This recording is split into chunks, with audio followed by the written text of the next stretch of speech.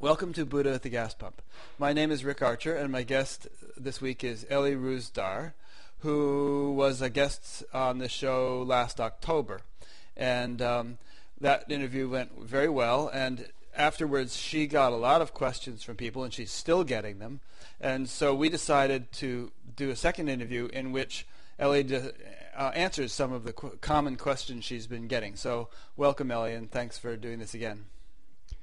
Thank you so much, Rick, for giving me this opportunity. It's my pleasure to be here. You're welcome.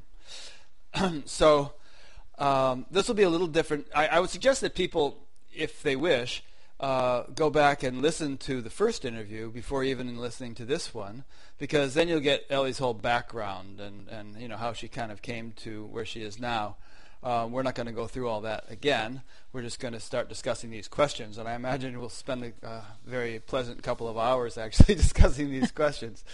So we're going to start right in. So Ellie typed up the questions that she's been getting, and probably gotten many more than these, but these are representative of the most common ones, and they seem to be in a little bit of a logical order. So I'll just start, and we'll take it from the top and spend as much time as we like discussing each one.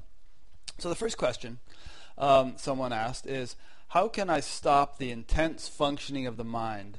The mind is very entertaining. It is constantly moving to the past and future. How can I live as presence? Okay. So, yes. But Rick, before I answer this question, I want everybody to just for a few seconds, we're going to close our eyes just for a few seconds, including yourself. Okay. And I want you to take a deep breath and feel the presence that is here right now. Strongly right here, right now. And when you're listening to these questions and answers, please try to listen from this presence, the life that you are, not from the mind and this character in the mind. Because if you listen it from here, from the source, it's gonna hit home, and something is gonna open up. Okay, so that is the deal. Always remember yourself as this presence that you are at this moment, and you listen to this message. So now we slowly open our eyes, and now I'm going to listen to answer this question.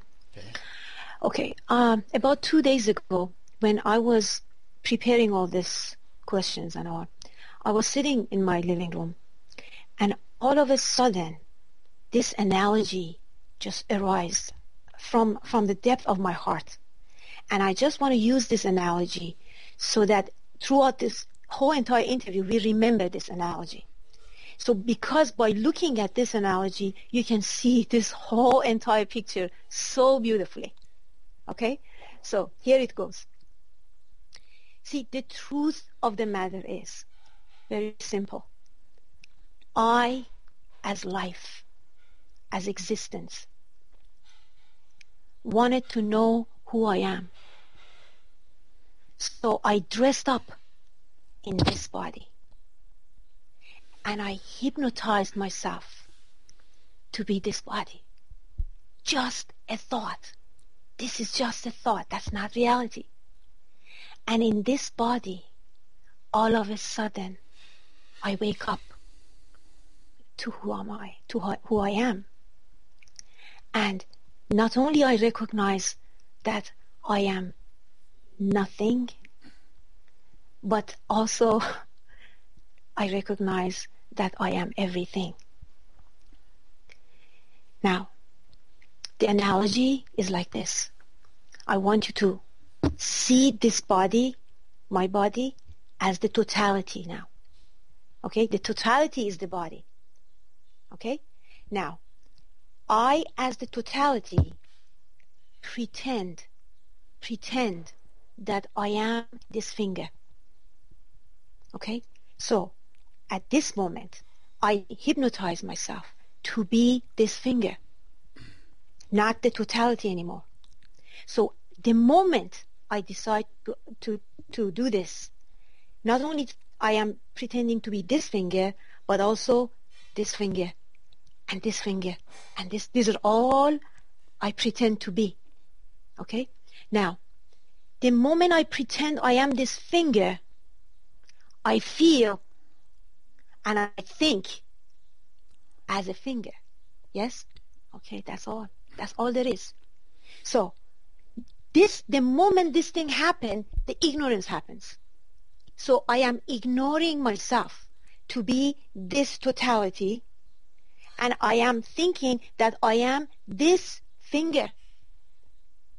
So obviously I am, the moment that happens, I'm looking at myself as this, okay, as this is what I am, and this person is separate from me. This finger is also thinks that I am a person. So here we go.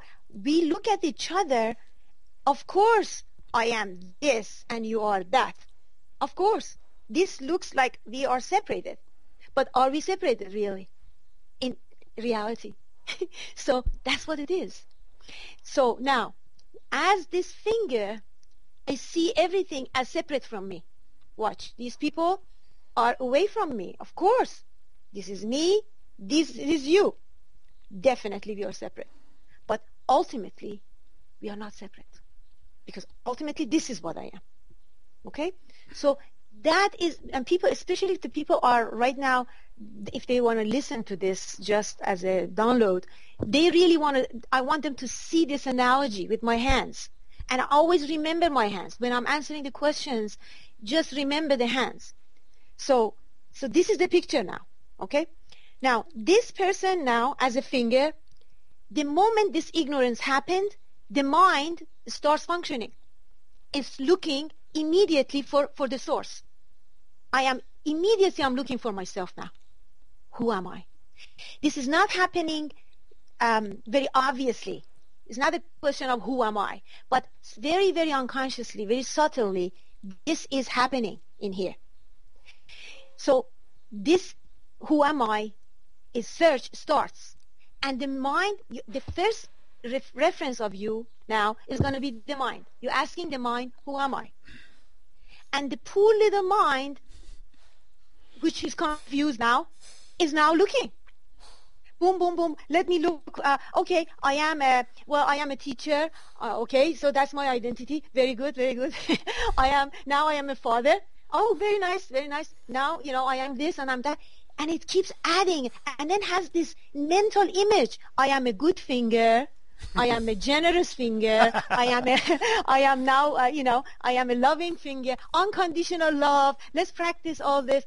But as a finger, I cannot see, because I don't see the totality, I cannot have that unconditional love that I'm talking about. My vision is duality. I see this as me and this is you. There is no way when I see you, I don't pass judgment. I will, because I see myself separate. And there is no way I don't go to the mind. So the mind starts chattering because the mind is searching now. And that's normal. That's very normal because that is the way this mind is now looking for itself. It's a self-seeking mind. It wants to define itself. So that's why when the people say, how can I stop the mind? You cannot stop the mind who is hypnotized, who believes that I am this finger. End of the story. This mind is not going to stop. It doesn't, yes, when you meditate, of course, when you meditate and you just go silent, slowly slows down. Sometimes even it comes into the complete silence, of course. Like half an hour, nothing may come and go. But the moment you come out of the meditation, because the character is here, there is that me character thought in here exists, that I am the finger, I am this body. So this character is going to come back, is going to function as a finger, not as a totality, as a separate individual. So stopping your mind, forget it. You cannot stop this mind until this hypnosis drops. The moment this drop, not before that, the moment you recognize the truth, you see the ultimate truth. In other words, this individual finger all of a sudden gets tired of this, all this play. And all of a sudden it says, you know what? This cannot be. I cannot be this finger. There is no way I'll be this. So it would curve down. It goes like this. And it goes into this cocoon. Okay? In this silence, in that stillness, all of a sudden it would recognize there is some sort of connection. Something in here is like an awareness. Okay? That's besides this finger, besides this individual. That recognition is not the ultimate freedom. If I just recognize that there is this awareness in here, there is this existence here, but still this character exists in this as this finger, but this character would recognize that this is not freedom. The freedom is when this finger would all of a sudden turns around like this and sees the totality. Okay? Like that. So once this sees this totality, what happens? The vision changes. Instead of having the vision from the finger looking at the wrist, the vision is looking like this. This is how I see now. The totality is looking. Totality is seeing right now.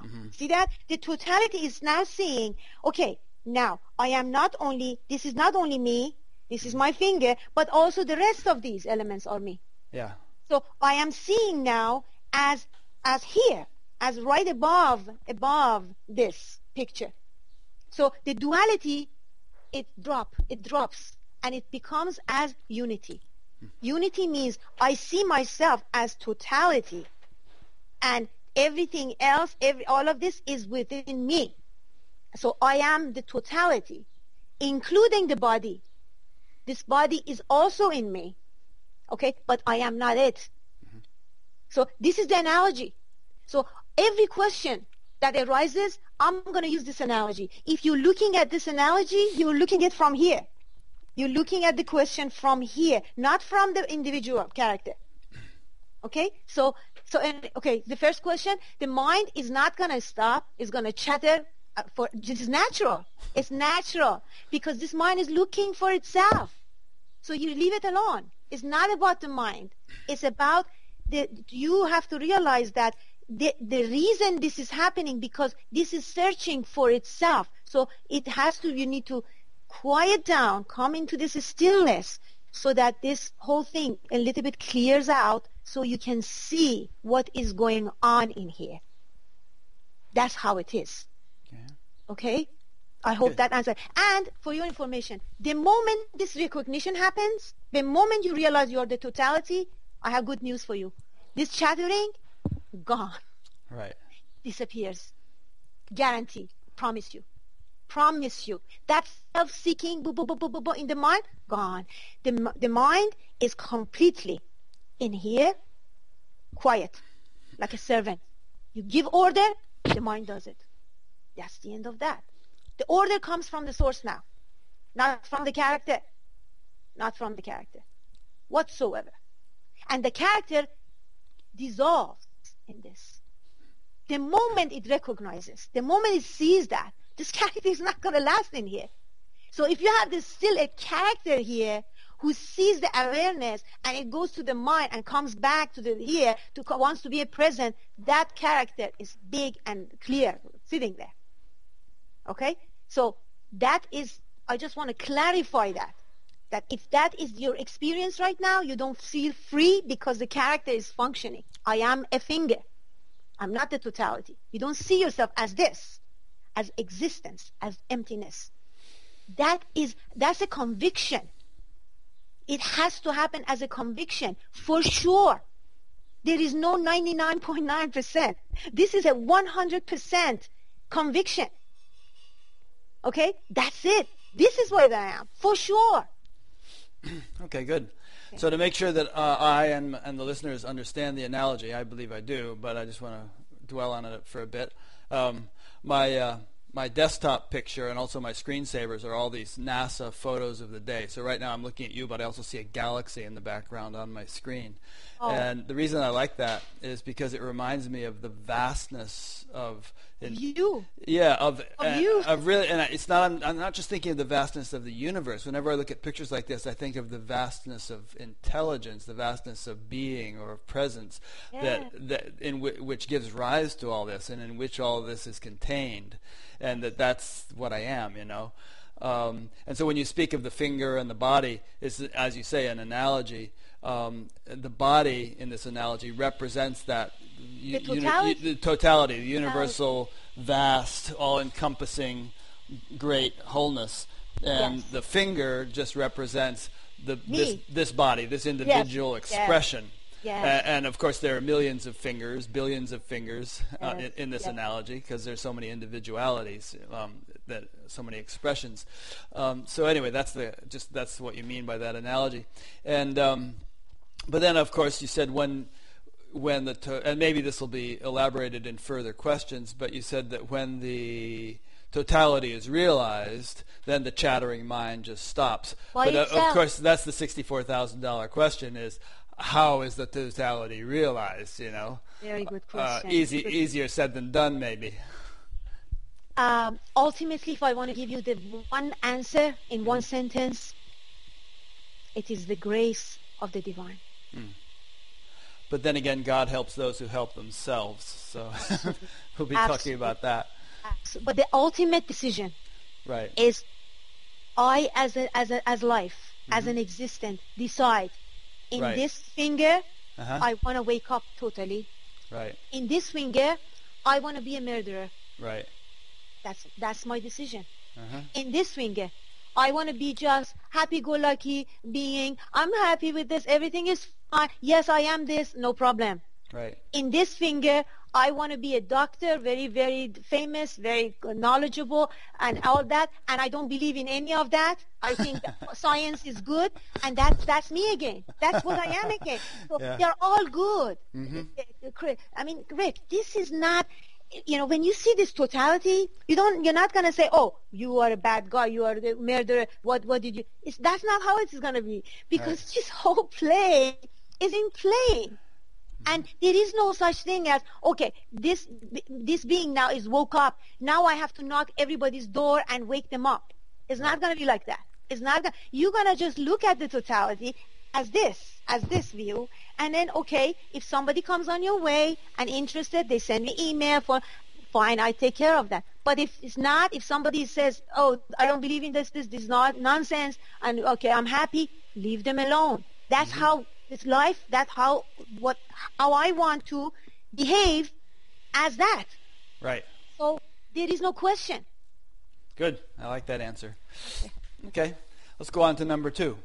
How can I get rid of the ego? Hey, very good. How can I get rid of this character now? It's sitting here and pretends that I am this finger again. Okay? My answer to this is that maybe this analogy helps. The ego, this character, is just a belief. It's not real, right? It's just a belief in my head that I am this finger. Okay, so it's not a reality. So I'm not going to go and put energy on some belief which is not even real. Okay, let me show you what I mean. Let's say you are in a very, very dark room which absolutely is pitch black. You don't see anything. You don't even see the body. That's darkness, okay? Now, you can do 2 things. One is just take a broom and go after this darkness, try to get rid of it. Okay, that's how people do. Try to get rid of the ego, which doesn't even exist. Ego does not exist. It's just a thought in the head. Okay, that thought in the head makes this whole entire game play. Now, in this dark room, I can also do something else. I can touch the wall and look for the light. Okay? Just the moment I turn on the light, what happened? The darkness is gone. Yep. Gone. So that's what I'm talking about. See, the moment this finger turns around and see the totality, what happens? Automatically, the ego drops for good. This path is the path of cancellation of that ego. Cancellation for good. This ego is not going to come back and play games with you anymore. So, because you know who you are now. You see yourself as the totality. This shift of the vision is the key. You see, again, I repeat that. If you have some knowledge, some experience of the awareness in here, but if this character is still functioning in here and doesn't see itself as the totality, you still feel that as a person, as an individual. So you can't see the big picture. Okay? You know what I'm saying? So the moment that shift of the view happens, that the shift means that all of a sudden I see myself as rise above this, and I'm seeing this whole picture like this, away from it. And all of a sudden I notice, oh, this was funny. You laugh. You're gonna laugh for the rest of your life. For good. Just how could I fall into something like this? It's just beautiful. It's just orchestrated so beautifully. How did I ever see the string as a snake? Yes. That analogy. Exactly. Now, do you see yourself as nothing? As a combination of totality expressed as this particular finger? There's still a sort of the life of Ellie, and that's still a finger. It's not all the fingers. But just look at me. You can answer the question. Watch the way I'm looking. This is Ellie. Okay. This is Rick. Right. Okay. Who is me? Where is me? Where is me? I am the totality. Yes. Right. Always. But of course, you're the totality. This is the totality speaking through Rick, the totality speaking through Ellie. Absolutely. I see both of these bodies now. These two are me. Okay? There is no Rick and Ellie separate. These are just instruments. These are not really, these are vehicles. I see this as a vehicle. This is a vehicle.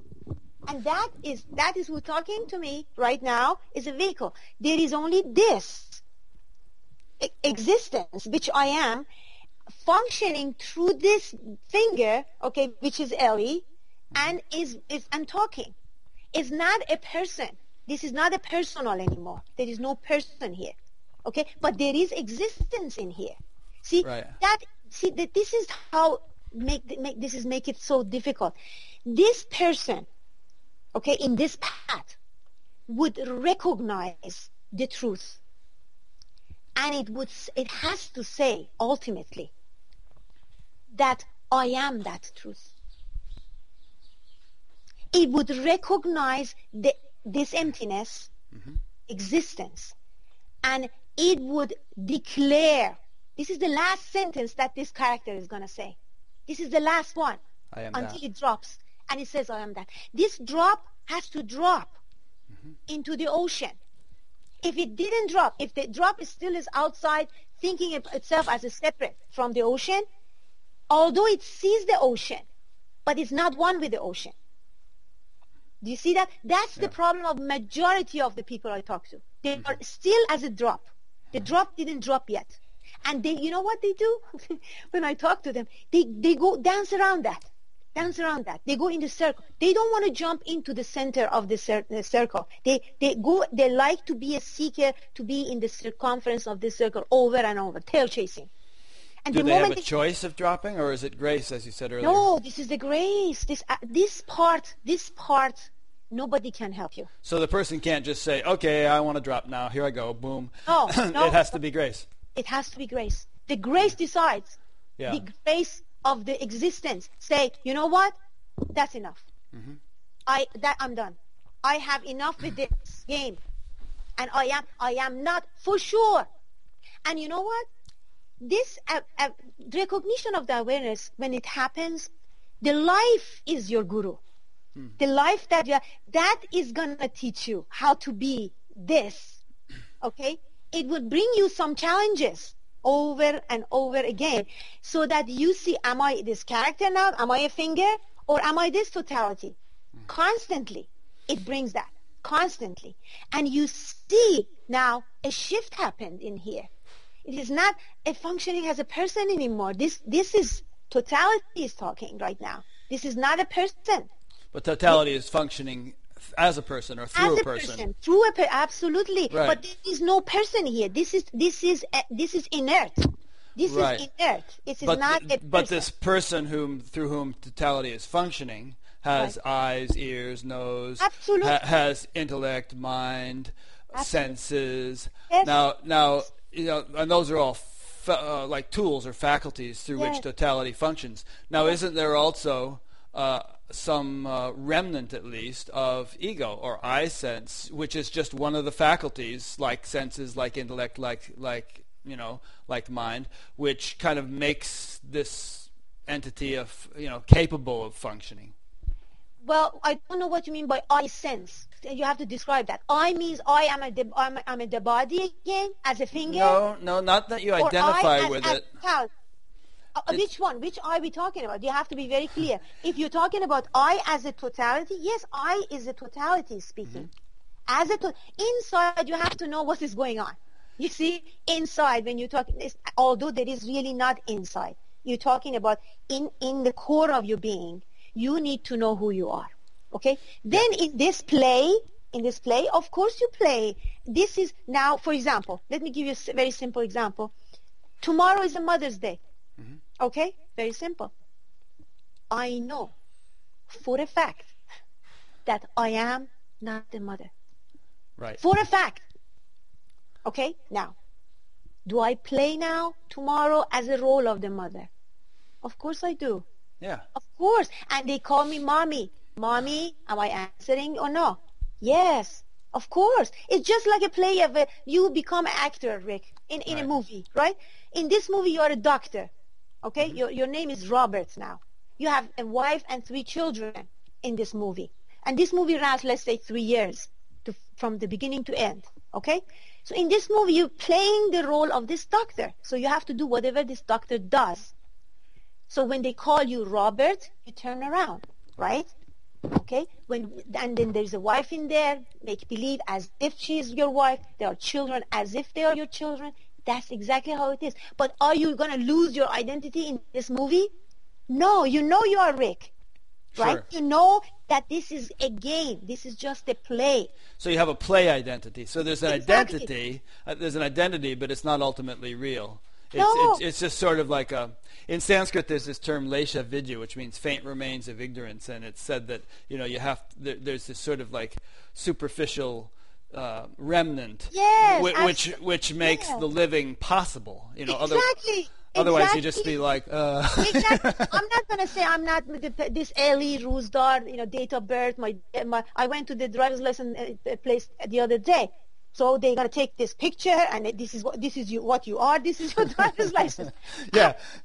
So in the play, they don't put totality on your driver's license. Exactly. You don't say exactly. So your true identity. See, that's why I'm saying that this path needs an intelligent, ready mind to recognize the difference between the truth, which you are, and the play and the fiction.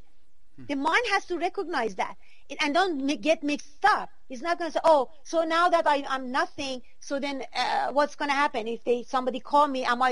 No. If somebody calls you, you are Ellie. You are Rick, of course. You're not going to lose your head. You're not going to lose your mind, ladies and gentlemen. You are going to be gaining yourself as the ultimate truth, which is this. It's not this anymore. Right. For sure. Yeah. But not that doesn't mean that you don't love this. You love this even more because this is your instrument now. This is your vehicle. Through this, I recognize myself as the ultimate truth. So I love this. And this is allowing me to smell a nice, beautiful flower. That is the instrument now. I can eat a nice meal and enjoy that taste of that meal through this. Okay? Yeah. So I am going to love this even more. But the love that I'm talking about is not a selfish, self-centered, egoic, character-minded kind of a love. Me. No, that's not going to be that. It's going to be the love, which I love for that body also who's talking. Same. It's the same love. Okay? It's all embracing, welcoming, all-inclusive. Let's put it this way. All-inclusive love. You see this. See, this is how you see it. You see all of them like they are you. You cannot say, oh, I like this one a bit more than that one. It's not. These are my fingers. Which is the golden rule, isn't it? Love your neighbor as yourself. Absolutely. Yeah, I love that's what that means. Yeah, who says that? Love your neighbor. Jesus. Jesus. Yeah. My goodness. Oh my good, of course, Yeah. because his vision is this vision, not like as a character. Love your neighbors. Okay, they do that. I am a nice character. I love my neighbor. I take care of my. That's the very, very superficial level. Right. If you train yourself, to be a nice person and unconditional loving, and polishing this finger, you cannot. This is not the path of purifying. This is not the path of polishing yourself to become a better individual or more spiritual. Like, yes, better finger. We're not talking about that. We are saying in this path, you are not a finger. Period. Oh, look at that. She's making a fuss. Adorable. Let me see the eyes. Oh my goodness. Say hi, Leila. Beautiful. Say hi. Leila, yeah. Leila. She was restless. She likes to sit on my lap during these interviews. That's So beautiful. now we're all set. Now we can settle down. It's adorable. Yeah. Good. So what you were just saying is, in terms of, it's really a matter of putting things in the proper perspective, proper proportion. It's not that anything is lost. It's just that everything is, relegated to its proper role. Yeah. And instead of the finger kind of taking over and being the dominant thing, the whole body, the whole totality. So instead of the individuality saying, this is what I am and nothing more, it says I am this totality functioning through this individuality. Excellent. And through this individuality here. Yes. All of them. The whole all-inclusive. Right. I am. No. You see, at the same time, this is very paradoxical. I am at the same time. I am nothing. Mm-hmm. But yet I am everything. Right. And it shifts. It just goes like at the same time. It's both. Yeah. So you're not gonna renounce one of them, or you're not gonna say I'm only nothingness. Right. It's not that you're not gonna stuck in there. Mm-hmm. You say I am everythingness. Everything I see, that's what I am. That body is the same. This is the same. This is oneness is talking. Mm-hmm. There is no two people right now talking, interacting at all. I don't see it that at all.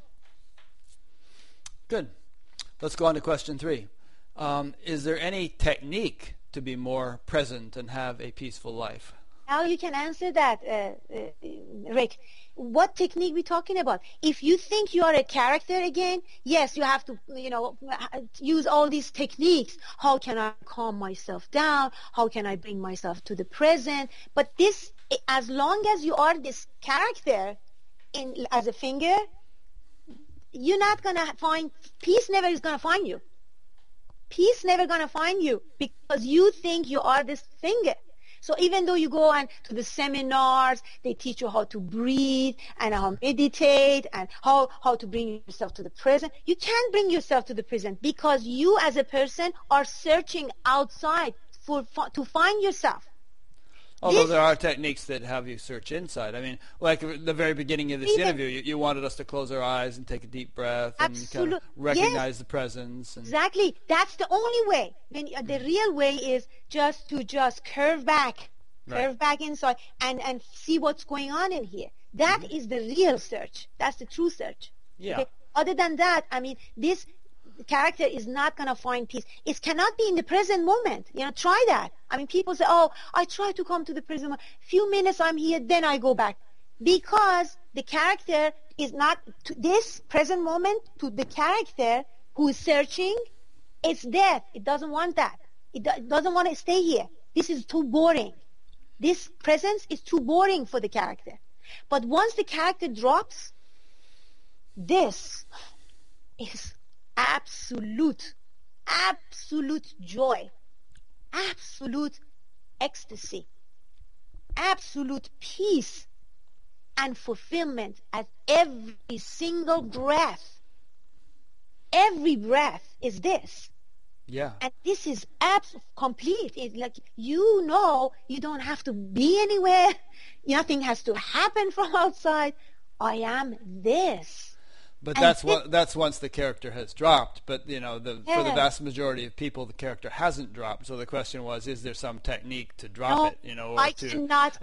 You say curve back. Yes, just curve back, curve down.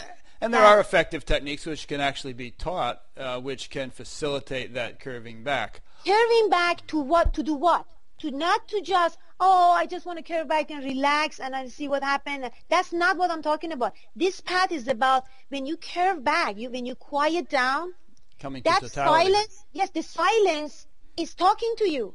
Right. The silence is pointing. See, when you go curve back like that, this silence is talking to you so you can see all of a sudden the truth like this. Okay? Sure. That silence is pointing towards the truth that you are. Yeah. And in that silence, the truth awakens to itself. It wakes up. Okay? Not in the middle of all these mental activities necessarily. No. Majority, I'm not talking about exceptions. I mean, every teachings that we see that right now, if you're talking about Buddhism, Zen, even Sufism, there is this one common denominator in all of them. And what is that? Silence. Mm-hmm. Just go to the silence. Yeah. I am not against going to the satsangs and teachers and talking and reading books and internet. There's nothing wrong with that.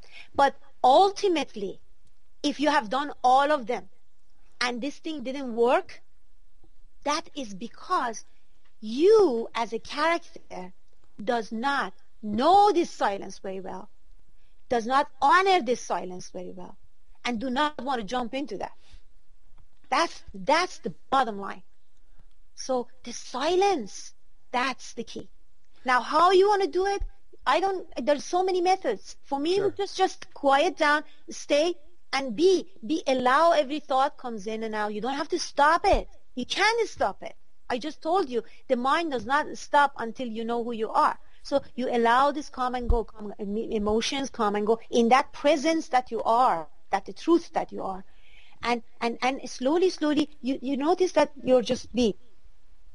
And in that, and some people, that's very unbelievable things they say to me.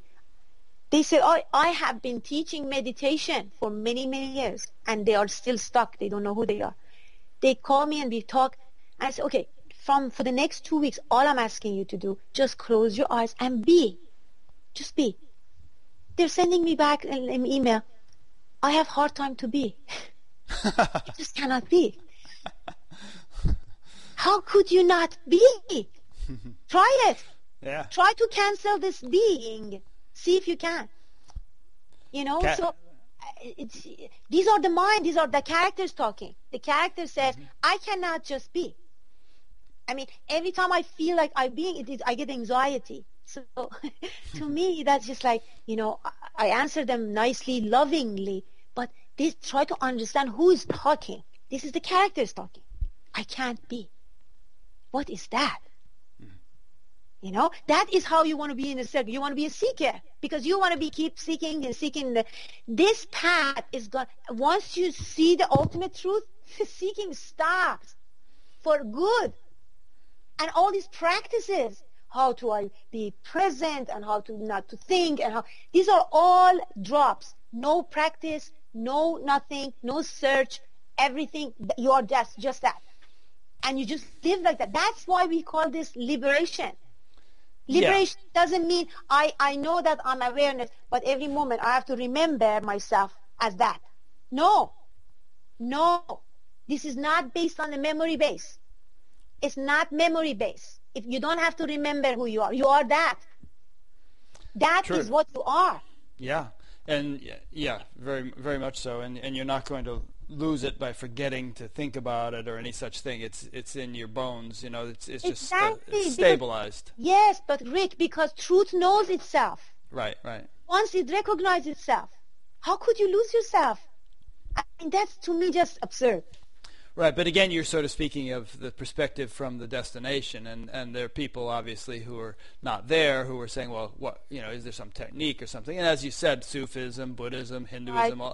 all these isms, and have techniques that can be helpful. And even you mentioned going to satsangs. I mean, a lot of times people go to satsangs and it's all just on the mental level, but sometimes people really awaken in these satsangs because there's a sort of a resonance that takes place Yes. with the silence of the teacher, and it enables the other people to attune to that level of silence or some degree of it, and then they do, it does facilitate an awakening for many people. Absolutely. So I wouldn't reject that either. No, there is nothing to reject. What I'm Right. saying that, I didn't go to any satsangs. I don't Right. have any teachers.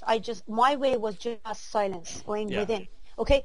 These satsangs are all good, especially if your mind is ready, if this character is ready to see the truth. Of course, the moment it sees it, people sit next to me, all of a sudden I see that they collapse. Right. I see them, they collapse. That means the character collapses. Mm-hmm. It just becomes this. They become this. And then this is talking. That's how it happens, of course.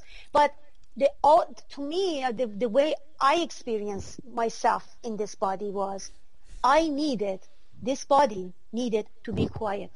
Yeah. This body has to be still, because ultimately you need to jump into this stillness that you are. Yeah, you would lie there for 3 hours and not move a muscle, and exactly. People can hear that in the first interview we discussed that. Yes, you need that. That I'm not saying this was helping me to just recognize the silence that is here is pointing into this ultimate truth that is here. And I told you in that interview I had these experiences of a love affair. I was thinking I am a character and I'm going this inside. Okay, and there was a love affair here. And I thought there is two. There is this me and there is the totality. See? And then this is the love affair we're having. But in one of these love affairs, one of them, this character dropped. It just burned out. So once it came out, it was only this. Okay? But this awareness arose, just woke up. But it was still a duality. I still was seeing myself for some reason in this body, very attached to the body at the beginning. But after a while, the moment this recognition happens, the attention of the body automatically goes back to this, to the source. I don't know, for some, this is just effortlessly. Mm-hmm. Effortlessly, this attention, instead of going out, it seems like it discovered something. It comes back all of a sudden here. Okay? And then, once it's here, it just, that peace and everything was felt. And in one of those walking that I was doing, all of a sudden I saw everything is in me. Which, it started a little bit shade, just on and off. And now, of course, that eyes opens up wide open. Once that eyes open up, this eye belongs to the finger, closes up. It closes up. It's not going to stay open again like that. That vision never changes. Ever. You see people inside of you. Just pay attention. I take people to the walk meditation. I ask them to close their eyes. I hold their hands. I ask them to walk and see, are you walking or the body is walking in you? Mm-hmm. Because you are stillness. You are still. The body is moving in you. That's it for sure. You experience that. This is direct experience. This is not something you believe from me. Don't believe anything that I'm saying. You need to experience all of that. This vision I'm talking about, that has to happen in you. That eye has to open to see the totality like this, not as a finger. You don't see yourself as a finger, other people as a finger. Definitely, that's for sure. But as you say, even in your own case, it took time, and there were degrees of sort of clarity and stabilization and integration, and and it came in at times it was intermittent, and then it became more stable. So people shouldn't feel like if it's not so instantly and completely what you're describing for them that they're doing something wrong. Just sort of be patient and can carry on, and it will mature. Absolutely. And there is nothing wrong. There's no wrongdoing here. There's no right. Whatever body this is functioning, each body is different. So it doesn't, the life that I am, okay, that I don't like copies. In each body, I like to be awakened differently. That's how I see it. That's great. In Ellie is different. I don't want copies. No. I don't want same exact thing happen. 7 billion people here in some bodies. I don't want to even wake up. On this one, I don't want to wake up.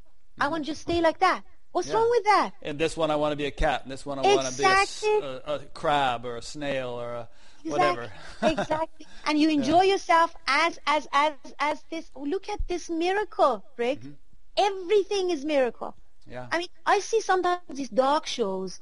Look at the different variety of dogs. And sizes and their attitude. They even talk about their attitude. They say this particular dog has this particular character. That's amazing. I know, it's marvelous, the creativity of of God or intelligence. All which is you. We don't forget you. Oh, I know. That's what you are. Just claim it, Rick. Claim it. You need to claim that. We need to claim that. You need to know that you are that. You are not apart from that. You are it. Yes, but it's not just a matter of saying that. No. It's like a poor man saying, "Okay, I'm the king," or "I'm the president of the United States." Here, I mean, there are people on the street who are delusional who are like that. No, it's not. This is not. It's a matter of really genuinely living it. Living it, absolutely. And you don't necessarily live it just by saying, I am the totality. There has to be some reality to that. And you feel every breath. Yes. You feel that. You feel it. You feel that I am this expansion. Right. No more this for a fact. No, I mean, that has to be, and then shows, the way you look, is your eyes, the way you look at the people, it's coming from the source. It's not coming from the character anymore. There is no character. Because there is no character. Never been. The character never existed. I'm just going to repeat that many, many times. People, do not go and pay attention to the character and try to kill it and try to get rid of it. Don't do that. That is another trap. Just turn on the light switch. Turn on the light switch. And automatically, that goes away. By itself. Effortlessly. Good. Let's go on to the next question, which actually pertains to this. I know that I am awareness, but I still feel inadequate, limited, and unhappy. I don't feel that I am free yet. What is wrong with this picture? Yes, well, we just discussed that. As long as you think that you are a finger and you are not the totality, you feel limited, unhappy, and miserable. This is miserable. I mean, how can I be this finger? My goodness. How can you be this? Ask yourself, is that possible? At age 6, I saw that. I saw that I am not, oh my God, this is not, that doesn't make sense to me at all. I was not identified. And this is the same eyes. It's not the different eyes. But at the moment when I was experiencing that, it was very scary to me because I didn't know who I was. Now, I see it again. It's the same eyes looking, but this eyes now is, although I don't know who I am, this is not, see, this truth is not, it's a mystery. You cannot define who you are. Okay, this is not definable. You're undefined. In words. Exactly. I cannot say one thing about this. I cannot describe this. But you can be it. You can fully be it. No doubt, without any doubt, you need to claim this conviction Yeah. The bottom line is conviction. You still thinking unhappy and all that because you think still you're a person. So yeah, when the person says, then I know I am awareness, but I'm miserable, I mean, that knowledge of awareness must be somewhat just conceptual and not actually living it. Otherwise, some of the feelings, some mixture. Yeah, there's some mixture in there. Exactly, mixture. Yeah. I work with people with Skype, okay? And I was working with some guy who has been in Zen monastery for all his life. All his life. And he called me and he says, look, I don't know who I am. Just help me out. So we did this walking meditation together, okay? Just walking together. Over Skype? Step by step, over the Skype. And I do that all the time. I do that all the time. Don't they have to sit at their computer? Yes, and then the guy was just, we were going, that's how I do it. That's how my retreats are right now, pretty much through Skype, and if people can come in. And we did it step by step. I don't tell you who you are. You tell me when we go down together, like scuba diving together. I be with you like a coach, not as a guru, not as someone who want to pour information to your head. Oh, you are consciousness, you are awareness, you are this and that. That's not my style. I am going to take you there. We go together. And we go deep down. And I'm going to ask you the question. Especially for the people who have done meditation. They are familiar with this area. So they know. They trust this.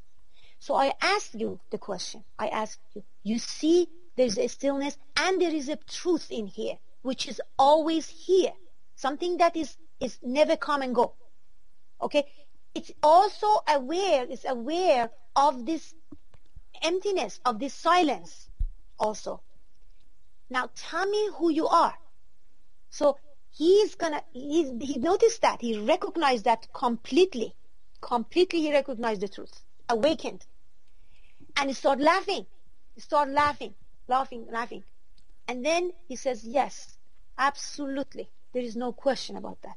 This is what, and I asked him many, many times, are you this?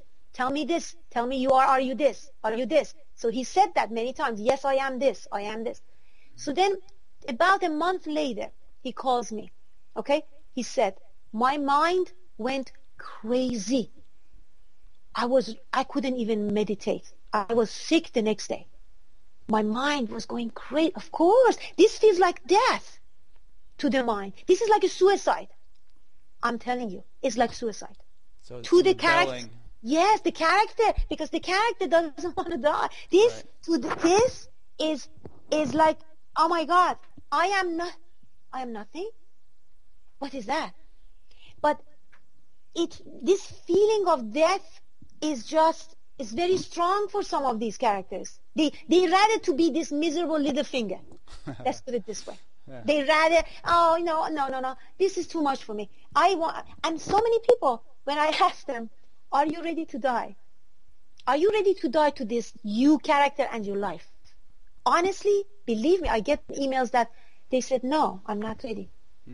I'm not ready. So then it's a readiness. That mind has to be ready, mature. Mature leads to level of maturity. It says that, you know what? I deserve this. And this is it. That's what I am. That's the last thing that this character is going to say.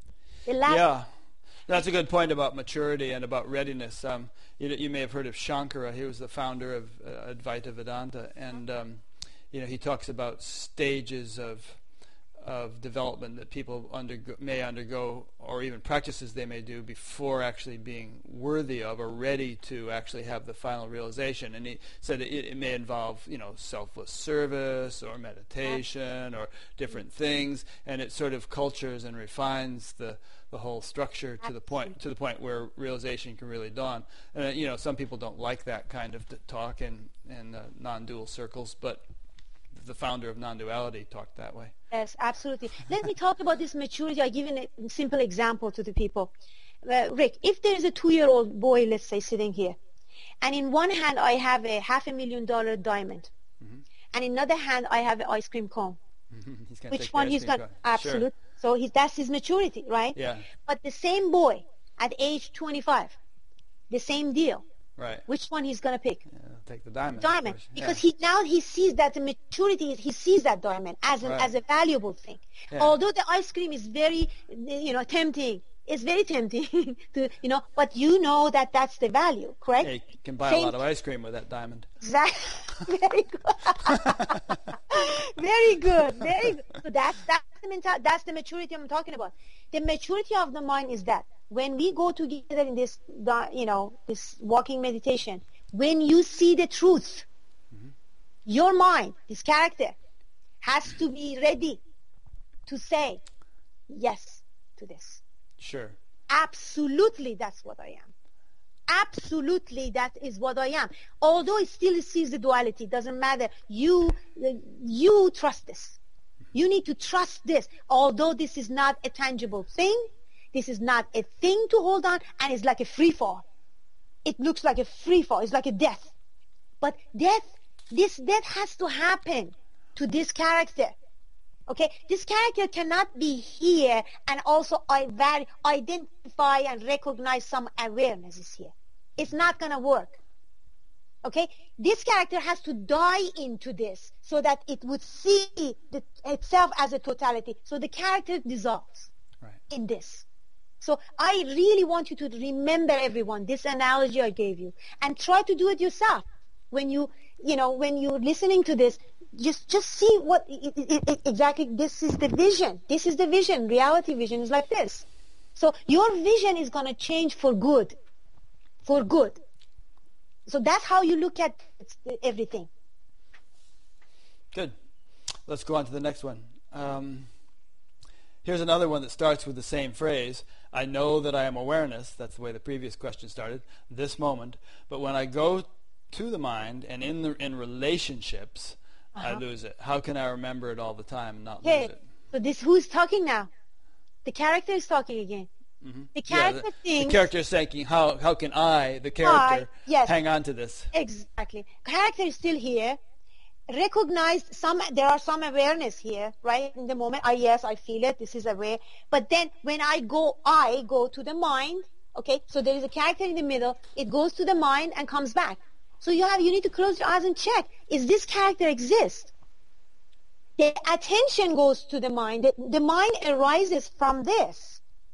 From this, that where you are, the mind mental activity arises from you. But you don't go anywhere. Where are you going? You are here, folks. You do not go anywhere. The attention of the body may go to the mind and comes back. There is nothing wrong with that. Once you know yourself, let's put it this way. Once you know yourself, any thought is welcome. As long as you know who you are. Any emotion is welcome.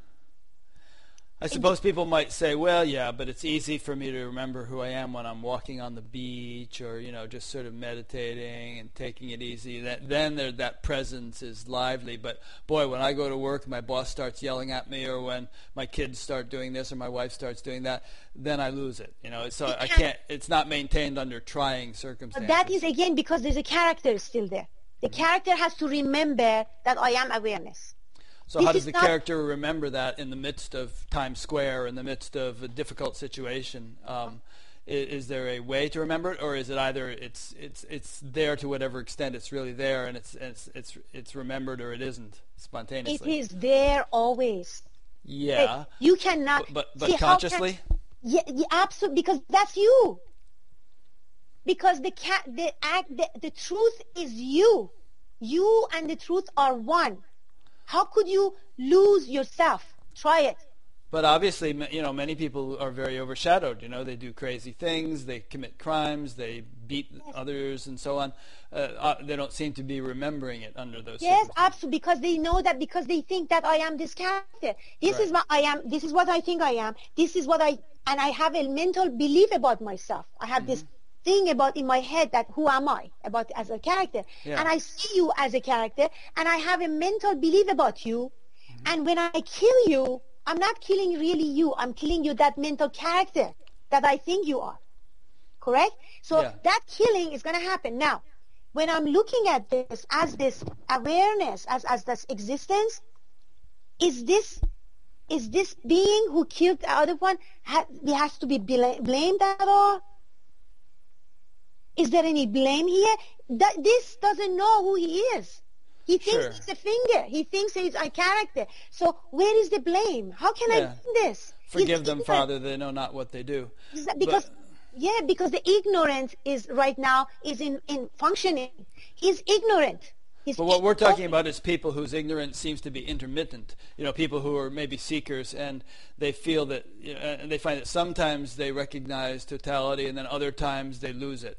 And the questioner is saying, well, how can I stabilize it so it's not lost? Well, that honestly, there is no practice here, because I know for a fact when this thing, when the drop drops. Let's put it this way. All of these practices are gone. So it comes back to grace. That's exactly true. So And there is no practice. That's why we call it liberation. Liberation from what? From all these practices. Oh, I have to practice. I have to be here. I have to remember this awareness. I have to remember. That's still is not, the drop didn't drop. But You have to be honest until with the yourself. drop has dropped, can practices be helpful? I mean, you have your walking thing that you teach, for instance. I mean, is there something that it's like they say it takes a thorn to remove a thorn, and so until the thorn is removed, maybe you need a thorn. Absolutely. Once you recognize the awareness, the attention, try. That's maybe only the practice. Bring the attention back to the source.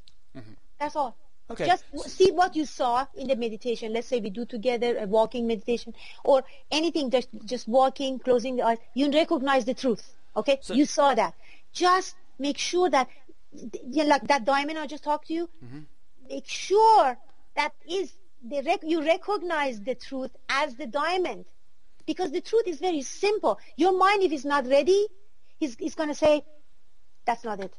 Okay, so you're saying, like, until you know yourself as source, do, by whatever means works for you, learn to bring your attention back to source if it seems to have been cast off and right. seems to have If been you lost. can, yes, and not as a very, very difficult and hard. Yeah, don't strain and struggle. Right. Don't struggle. Do not Right. struggle. You have to see the truth as a valuable thing. You have to value this what is. Mm-hmm. The mind has to recognize that although this is not nothing, but this is not a nothing. Right. This is not a nothing. This is everything. See, this mind has to be ready for it. If the mind is not ready, no matter how much interaction I give with you, that's why I ask the people, are you ready to die? Are you ready to die for this truth? And if they say yes, I have to ask them again and again to make sure this person is not, I just want to get some taste of it. This is like, I was talking to someone 2 days ago, actually. This gentleman, he was calling from California. Have you seen, if you're sitting in the beach, and then you see different people going into the water, especially, let's say in Hawaii, I go visit my family and all. And there are some people, you see them, they just take off their clothes and they just run and then jump into the water. Right. You see that? That is the attitude. Other people stick their toe in. Yes. Some people, they stick their toe. Oh, this is too cold for me. Now I have to come back. Now I have to go sit back again. Now I have to come back again. Now some people, and then now I go halfway. That is the attitude of the ego. That's the attitude, the character. I want in this path, your attitude has to be just jump. Well, the funny thing here is, though, like earlier you were saying, well, as a totality, I see this finger wants to be asleep. This finger wants to be a murderer. This finger wants to, be a saint. This finger wants to be a doctor. And so there's a kind of a paradox here, because on the one hand, you're saying that totality just enjoys all this variety, and some people are thick-headed and some are not. Yes. But on the other hand, you're saying, well, if you're, I guess when you say this, you're speaking to the fingers that have kind of on the verge of waking up. Exactly. Exactly. And maybe there, part of the deal would be to actually have a little bit of choice as to one's attitude, one's willingness, one's sincerity, one's readiness. One can kind of put some attention on being more receptive. Exactly. We are not talking about those other people that they want to be just like that. They want to be this finger for the rest of their lives. That's okay. I'm not even talking. You see, this is a spectrum. This the way that these fingers form. Imagine this one extreme from someone says, I am absolutely this body, this is me, this is the reality. That's it. When the body dies, that's the end of it. Exactly. That's it. Or even now, yes, I believe in a God, there's a creation, I am separated, I want to be one. These are the same category. Again, they're starting here. But then there are some group of people that are in the middle. They say, I'm happy with this body, this is easy, this is not. I listen to music, I go for a walk. Okay, fine, that's you. But then there is this one category that they know something is not, this cannot be it. Right. I cannot be this finger. This is the group I'm talking about now. Yeah. I'm talking to that group. And those are the people who contact you, and those probably by and large are the people who would actually be listening to this. Absolutely. I'm talking about this group that they say, I am seeker, I have been doing this for a long time. Guys calling me, I've been in this path for 25 years. I have done all these meditation, yogas, and what's wrong with this? What's wrong? They keep saying that, but because they don't know that, first of all, recognition has to be correct recognition. Because some people think that, this is space of emptiness and silence, and that, like that emptiness, like a death emptiness, that is what I am. It's like a black hole. That's not a black hole. If you meditate, you know this is not empty. This is full. Full. Yeah. Full.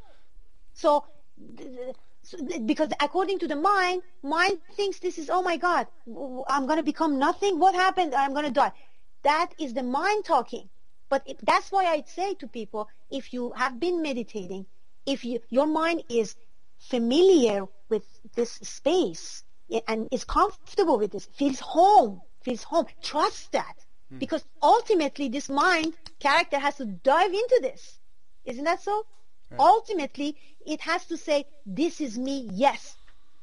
It has to say yes to this. So if this mind never practiced any kind of silence, it has been all over the place. If you do this walking meditation, this mind says, I'm not comfortable here. I have to get out of here. You know, I see people at the beginning, they say, well, when I close my eyes, I feel like I'm suffocating. Yes, of course. Because they're just so unaccustomed to doing that. Yes, they're unaccustomed. They don't know what is facing. But slowly, you get, the mind gets used to it. The mind sees this. Okay, no, this is, although it's emptiness, but it's not really. This is really home, and this is really home. Mind has to say, this is home. Until ultimately mind says, I am home. Not I am at home. Right, I am that. I am home. That's the difference. Aham Brahmasmi. Which is? I am that. I am Brahman. I am that. That's the ultimate thing. That's the conviction. Okay, good. Let's go on to the next question. Each one of these questions is somewhat similar to the others, but each one is bringing out a different flavor. So the next question is, I want to get closer to God, pray every day to be a better individual, find my mission, and have a positive effect in the world. How does the path of self-realization help me? Very good question. See, this is a real character. Now, it's a very innocent. And this character believes that I am this finger, but I'm looking for God. Okay? So I want to know how this path is going to help me. This character, it has a strong belief now that I am definitely separated from the source. The source is one, I am separate. So it doesn't see this finger does not see any connection whatsoever. It's like the person is asking, how can I be a better finger? I want to be I want to be a positive finger. Yes, I want to be a positive finger. There is no service. Once you recognize, look at the totality, right? What is the mission of every finger? The fingers, they don't have really mission. The fingers have to work together for the totality. The totality decides what is going on. The dance is in the hands of the totality. So not individuality of every finger anymore. So if your individually wants to have a mission, what kind of a mission this finger can have? All my life, what kind of mission this finger did have? Nothing. There is no mission. So in this path, the totality is functioning as one through every single individuals. So you are not separate entity to have a mission. So try to become a better person, more purified, and none of that. Now, in this path, to my friends, I'm telling you, I dare you at the beginning of this path, drop your belief. Drop it. I dare you. Once you know the truth, whatever is right, it comes to you. So you see that Jesus says, oh, beautiful, quotes you hear here and there, and you see, oh my God, that is from the source. This message is from the source. Absolute. So let's take some practical examples. I mean, some people do have a very definite calling. Some people are excellent musicians, or they feel a call to be a doctor, or to be a politician, or to serve in some way. They have a desire to do that, and very often it doesn't pay very much. They might just volunteer their time. They want to help animals, from being abused or whatever. So the question is, are you saying that they need to drop that, or No. because they're asking, would self-realization actually help me be a better musician, Okay, a better all right. doctor, a better humanitarian? Look at the picture again. This wants to be a musician. Good for him. Because I, as a totality, want to be a musician here. So I would do my very best in there. Right. So I'm going to perform with heart. I play with my heart, not with my mind. I play like there is nobody around me. Yeah, so if you're saying if you know yourself to be the totality, then you can be a much better violinist or a much better, cellist I don't or even whatever. call it better. I want to say it. Everything comes from the heart. You're playing from source rather Yes, than like just right. It's like cooking. If you're cooking from the heart is the source is cooking. When I cook, I don't taste the food. It just the hands knows. This knows. And when you taste the food, there is enough seasoning. Right. Promise you. Yeah. That's cooking from the heart. Cooking from the mind, I have to measure everything. I take this measurement. Okay, this much salt, this much, this and that. That's not what, we're talking about a little bit higher, big picture we're talking about. So you can be anything you want. There's no question. But that's how the divine wants to be.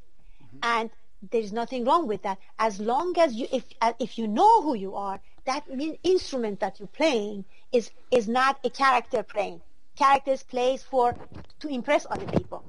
Character plays for the money. Okay? But if you love to play this, you play it as the source. And that's why we have all these genius musicians when they are in the stage, the source is playing fully.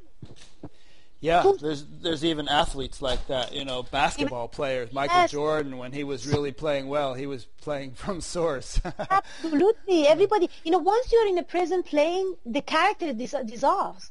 You got to believe me. When you are intense, when functioning something that you love, the character is not there. And that's why you see these beautiful paintings. Why these paintings worth millions of dollars? Because the source draw that. The source drew all of that. So there is a difference. That's why that picture, Mona Lisa, that smile, it's worthless. I mean, priceless, I'm saying. Right. Priceless, you mean, yeah. Priceless. Because that smile, what is that smile? What that smile talks to you. That smile is a content smile. That smile says, I know who I am. And I am this. And that smile is a smile of the final. That's it. I am that. That's why that's worth million. I went to France. I saw this that picture. There are guards all around that. Guys are standing, and not only just covered up, but the guys are right around that. It's not the value of the thing. It's that message that comes out of it. It's so alive. That message is all, just like the Rumi's poetry. It's alive. That's not a dead thing on a paper. So good. Yeah. The next two questions are similar, and we've actually sort of covered this point, so we don't have to go on too long. But it's basically the question of, having profound experience, like the experience of totality, and then losing it again. And then another person asks, well, once you're awakened, can you lose it? Okay. The experiences, I just want to emphasize, do not just chase experiences. okay? Because the ultimate truth is right here, okay? The experience happens in you and moves out, all right? But there is something here that doesn't come and go. That is what you have to recognize, and that is what you have to fall in love with, not the experience. Because I personally was trapped with this experience as a person for 2.5 years. Just going down here, have a love affair. Going down here, have a love affair. And then losing it? And when you come out of the meditation, you're just a normal individual again, person. Right. So back and forth. Experience is going to help you. The experience, and especially there are some teachers, I see people say, oh, this teacher had this such and such experience. And that if somebody constantly emphasizing on experiences, this person, this character is still there, is so proud of his experiences and trying to show off these experiences. Okay? This character, once the character dies, you're not gonna be interested in experiences anymore, because this path is not about experience, any kind of experience. This path is about who am I as this, and that is fulfilling, is satisfying in every breath. Every breath, the joy of it is just so here. So, who I am as this, can that be lost? Can that come and go? Or could there be a phase where I know I am this, and then, I forgot it again? No, or because this is not... once it's known, it's known. Yes, once it's known, it's known. Once this finger turns around and see the source, see it for itself, okay? That hypnosis drops. I mean, completely drops, completely. It's not going to come back and say, I am a person again. It's going to act as if. See, this is body is now acting as if there is this Ellie, as if she's married, as if she has children. But is that true? Is that really true ultimately? No. My son is, I mentioned in the last interview, he knows the source. He talks to me from the source. Last year, we were sitting in the backyard. I was just talking to him, interacting from the source. He's just dancing around. I asked him this one question. I said, I'm going to ask you this question. I want you to answer from the source. Am I really your mother? And he smiled. First he smiled. And then he looked at my eyes, very, very straightforward. With that smile, he said, no. That is true. That is true. He's talking from the source. Of course I'm not your mother. Oh my goodness. Of course. Of course. This has to be so there in your heart. You have to know that. You are not a mother. For sure. Or he maybe could have said, I am mothers, I am sons, I am daughters. No, that's the mind. That's the mind thought. That's the mind. He talked to me from the source. From the source. You are not my mother. Well, couldn't source say that though? Couldn't source say? No. The mind. No, the mind says that, because I don't know who. At the presence, I don't have any identity. Zero identity. I don't see myself as a thing. I see. I am this space. Everything arises from this space, comes out. So this is my identity. So that's what he's talking about. He is as this, as a vision. Yeah, it's like saying, is electricity a lamp? Is electricity a refrigerator? Is electricity, a light bulb? No, electricity is electricity, and all those other things are just ways that electricity is channeled or expressed. Absolutely. Yeah. Yes. Right. Okay. Are there any strong emotions, sadness, anger, after liberation? Very good question. Any emotion and feelings and everything can arise, because this body is conditioned. This body has a physiology, has a memory, and everything it can comes out. For example, this past few years, I lost a couple of very, very good friends, that I know. And when I heard the news, let me tell you how this body was functioning. The tears was coming down, pouring. But deep here, there was this absolute peace and joy, which these two energies, they combine together. It's like a sweet and sour. And it was delicious. It was not an energy that takes me off of this, what I am. It just didn't throw me off. It was right here, playing, dancing. This energy was dancing, really. So yes, the sadness arises, anything can arise, and anger can arise, anything can, because this body's condition is interacting. But as long as you know who you are as an ultimate truth, you're not going to identify with that. If you're a disc finger, you definitely identify with that emotion that I am this anger. But when I know this is what I am, and this is the play is playing, so I don't take this seriously now. Okay, the two friends are gone, but where are they? Where are they really? Where are they? The body drops, but am I going to drop? You have to know that. That has to know. You have to know that you don't go anywhere. Right. For sure. The body, of course, every moment. But are you going anywhere?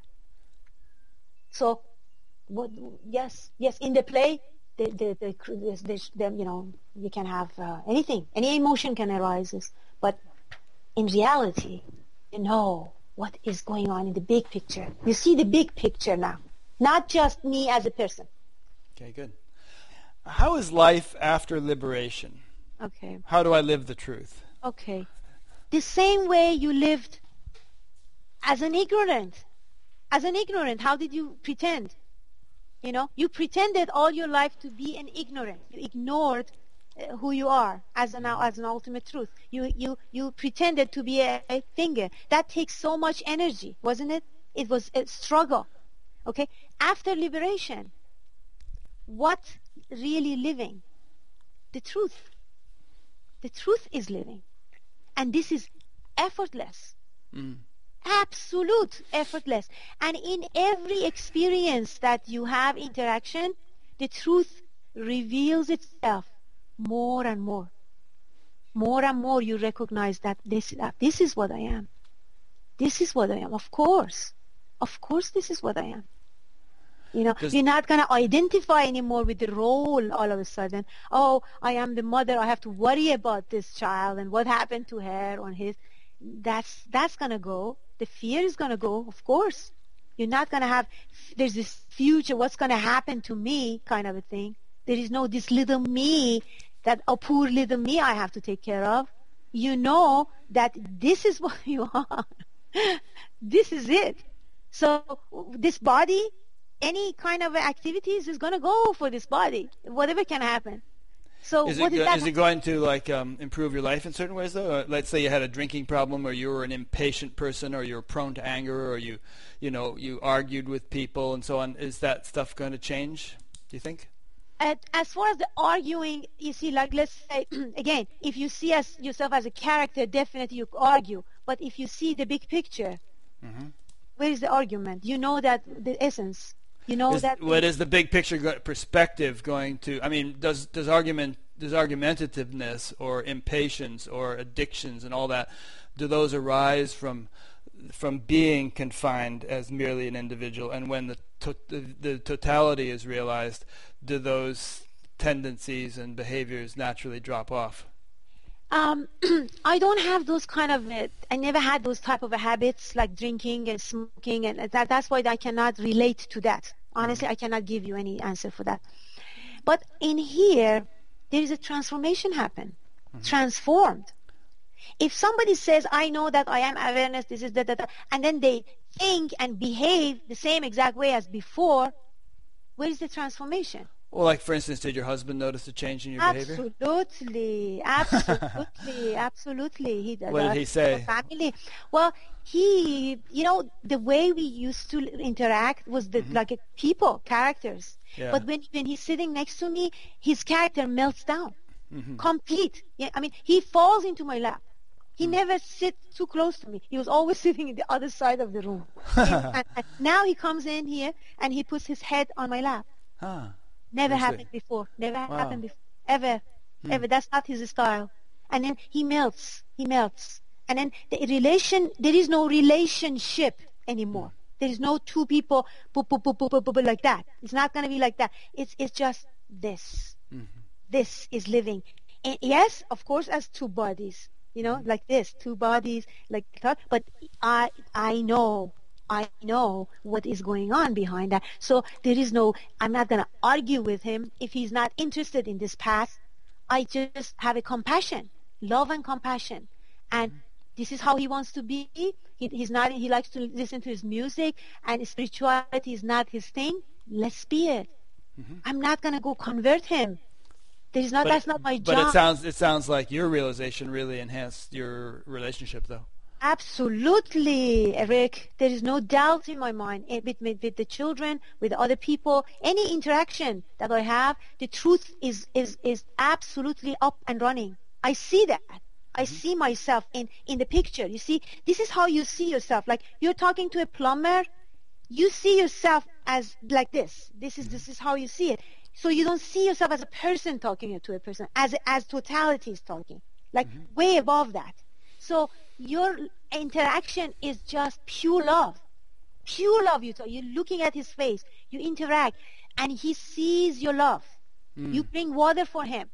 You interact. You just, that's the interaction you have with people. Absolutely. I go for a walk. I interact with people. I say hello, but the hello is not just a superficial. It's just very, very deep. Look in the eyes. I see you as me. You are. This is it. You are in me right now. You're walking in me. That's how I see people right now. So how can you not be transformed? As totality, everything is you. That's great. I think we've kind of covered this, but we'll see if you have a few words to say. How do you feel about a murderer or a child abuser, or in general the destructive act of others after liberation? You were saying earlier that from the totality's perspective, this finger happens to be a murderer. This finger, and it's okay, and compassion and love and compassion arises because this doesn't know who he is. He doesn't know who he is. He thinks that he is this finger. So he thinks that you are someone against him. He has a fight with you. And then he decides to murder. And that is the mental image that he's drawing to. So that's been answered already. This is going to be absolute compassion. Absolute compassion. Because the ignorance is in charge right now. Right. He's ignorant. That's what it is. Yeah. Okay, good. Here's a question. I was listening to some spiritual teacher, and he was mentioning that there is nobody sitting on these chairs. There's no doer. So, do I have a free will, or not? Okay. Well, that whoever that teacher is, people go and listen to all these things in these lectures and stuff. That teacher is talking the truth because, as you see in the totality, when you're looking, there is nobody here. Really, as individuals, because there's no characters in these fingers. All he sees is the totality. So he's right. There is nobody as an individual self, like a separate self, sitting on those chairs. But their bodies are sitting in the chairs, definitely. Like fingers are there, but in the big picture, he sees the big picture. So he sees only the source. And not individuals. That's what he's talking about. And there is no any doer, correct? Because who is the doer really, ultimately? Ultimately, the source is the doer, isn't it? And even as a murderer, who is really ultimately did the murder? The source. But the source is in coma. The source that it doesn't know who he is. Right. Okay? So therefore, that's why Jesus says something beautiful. He says, hate the sin, not the sinner. Isn't that so? Hate the action. The action is, yes, destructive. But who is really ultimately the sinner? This is not even a sinner. The source is behind that. You see it for a fact. So you're not going to judge that. There is no judgment here. I hope that I answered that question. So that's good. It is the source is doing this. So yes, you are not a doer. You as a character is talking about. You as a character are not a doer. But there is a doer, there is a doing happening in this totality. Just like I am moving my fingers, see? The fingers are not doing by themselves. I am doing that. There's a source behind that. Okay? This is the analogy. Just remember the analogy. The source is doing that. The last part of that question, which I didn't read, was I am confused. And I think the reason that people sometimes get confused is teachers speak from their perspective, Yes. Which is totality, or maybe it's, in some cases, it might just be an understanding of totality and not the actual living of it. But presuming it's the living of it, they speak from that, and they describe a state of no sense of doership, no free will, and so on. Right. But then people are listening, and they feel like they do have a sense of doership. They do Right. seem to have free will, and so they get confused because there's a disparity between the level that is being spoken and the level that is being experienced or lived. Right. Which is probably why it says in the Gita that the wise should not delude the ignorant by speaking of the non-involved nature of the self. They should just, speak to the level of consciousness of the listener. Yes, exactly, because they know. That's why Rumi says, what I say in it, I come to your level, and I say. Yeah. He doesn't talk from up here. He Right. comes down to your level when he's talking, so you understand. I would never say that there is no doer. That doesn't help you. That's not Right. going to awake you. Believe me, it's not going to help you. If you want to use that as a shortcut, let's see if there's no. I get emails. I know that there is no me here. I know there is no but no, you don't know it. You are trying to impose that upon yourself, and that's how the mind does. That's how this character does. Tries to act as if there is nobody there, and it tricks you. So you're going to get into this trap, and you're going to stay there, and you don't know how to get yourself out of it, unless you know the right way of doing that. And the right way was coming in. That is my suggestion. It might be so many different ways, but the thing that it works here was absolute silence. Go to the silence. Just use the right method that they have been doing for many, many years. For thousands of years, people are practicing that. Not the shortcuts. Yes, once in a while, the shortcuts work. You sit down, if you're ready to hear something, yes, it triggers. But majority of human beings need to go into that silence, because that silence is talking to you. It's like a highway. You just put yourself in the highway and just go. Don't go to these little side roads that people taking you and telling you this is my experience. Their experience is their experience. You may never have that experience. Like, for example, last time I talked about Kundalini awakening here, but I am telling you, everybody, you don't have to have any of those experiences in order to recognize who you are. Okay? Please listen. You don't have to have that. Now that I see the big picture, those experiences just for fun. For it happens in some body minds, it doesn't happen in some others. So nothing has to happen. Nothing esoteric has to happen in you. Nothing, no firework. Nothing has to happen in order for you to recognize what is true here, what never comes and goes, what is ultimate. And first of all, recognize it, then fall in love with it. That's the important thing. Fall in love with who you are at the present. And then once that happens, living is so simple. You don't have to think about how I'm going to live this. This is one breath at a time. It comes out by itself, effortlessly. Yeah, like breathing. Yes. Okay, here's another question. Someone says, I was with a spiritual teacher, and she helped me overcome my fear by feeling it thoroughly and directly. At the moment, it seemed the feeling was gone, but after a few days, the same level of fear came back again. How can you help me? Right. That's a very good question. Just like this, like I am this character, like with this mind, and sitting next to this guru, right? She's all present and everything. Yes, when you're sitting next to the guru and you say, I feel so inadequate. And she says, okay, look into that, and I want you to feel it. Feel this inadequacy. So this person starts doing that. This person now, character, once you come into the presence, okay, that character, ego character, drops in the presence. So it will feel absolutely that emotion comes up, and it dissolves in the presence of her own presence and that guru. Okay, so in that moment, yes, it feels, thank God, this was just nothing. Oh, thank you, God. Oh, this is so good. Okay? You feel so good. Your heart palpitates and you give a hug and everything. Fine. You walk away from that. 2 days later, the character is still there. The character didn't go anywhere. Yes, you overcome that feeling of fear and everything that it arose at the moment, but the character didn't go anywhere. So she taught you a technique. Anytime you have this this feeling of fear, just sit down and look, just directly experience that. Yes, you can do that for the rest of your life. If that's the kind of thing you want, the technique, how I'm going to stop the mind. Okay, I take a breath. Oh, a few seconds, I'm going to stop. Oh, thank God, this is so good. I feel so good. So that's my technique.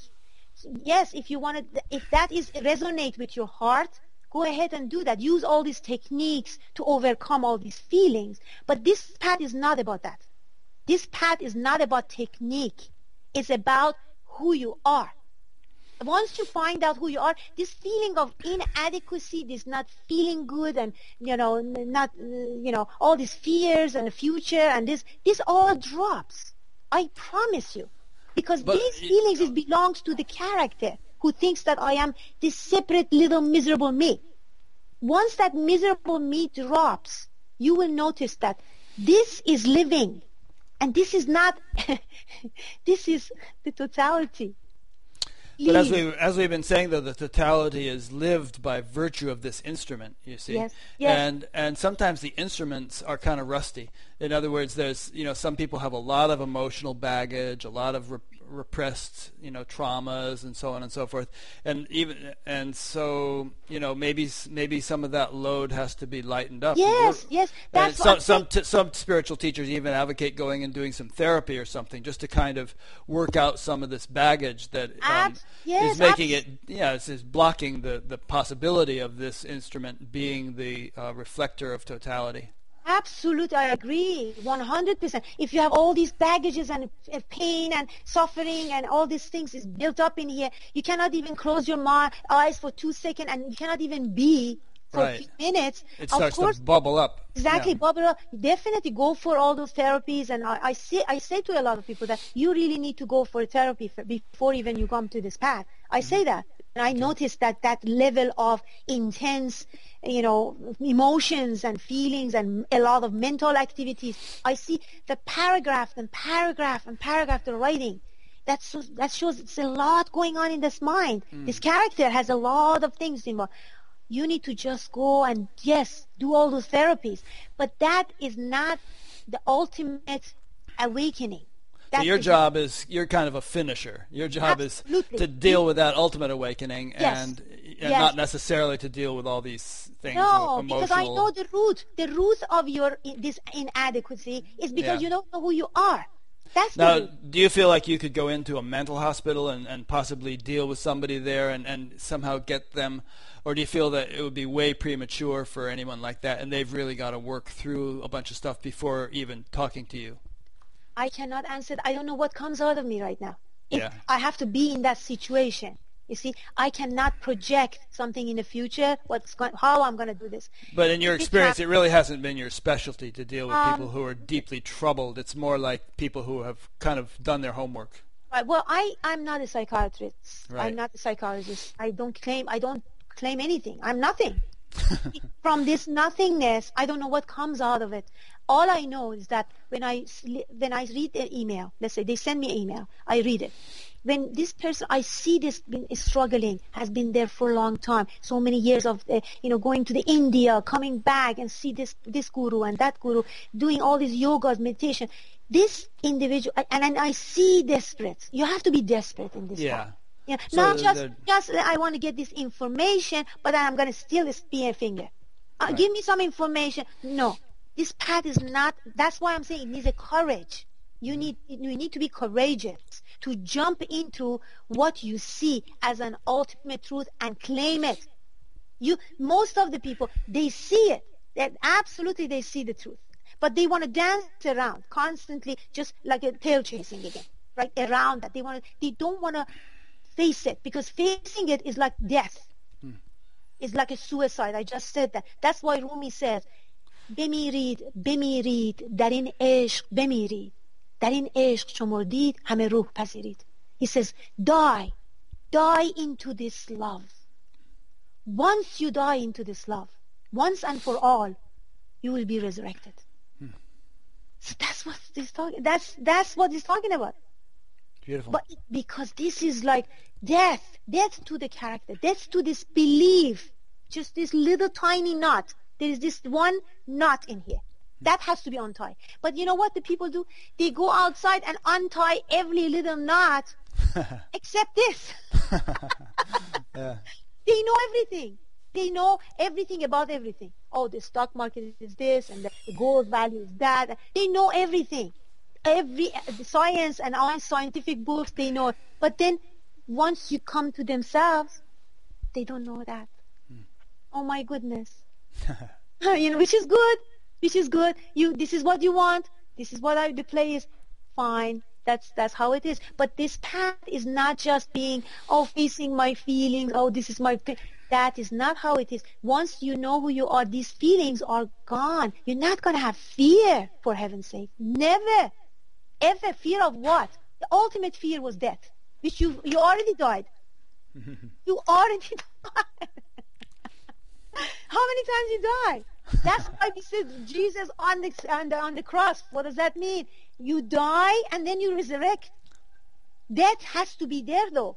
You cannot resurrect without dying. Dying is the part of it.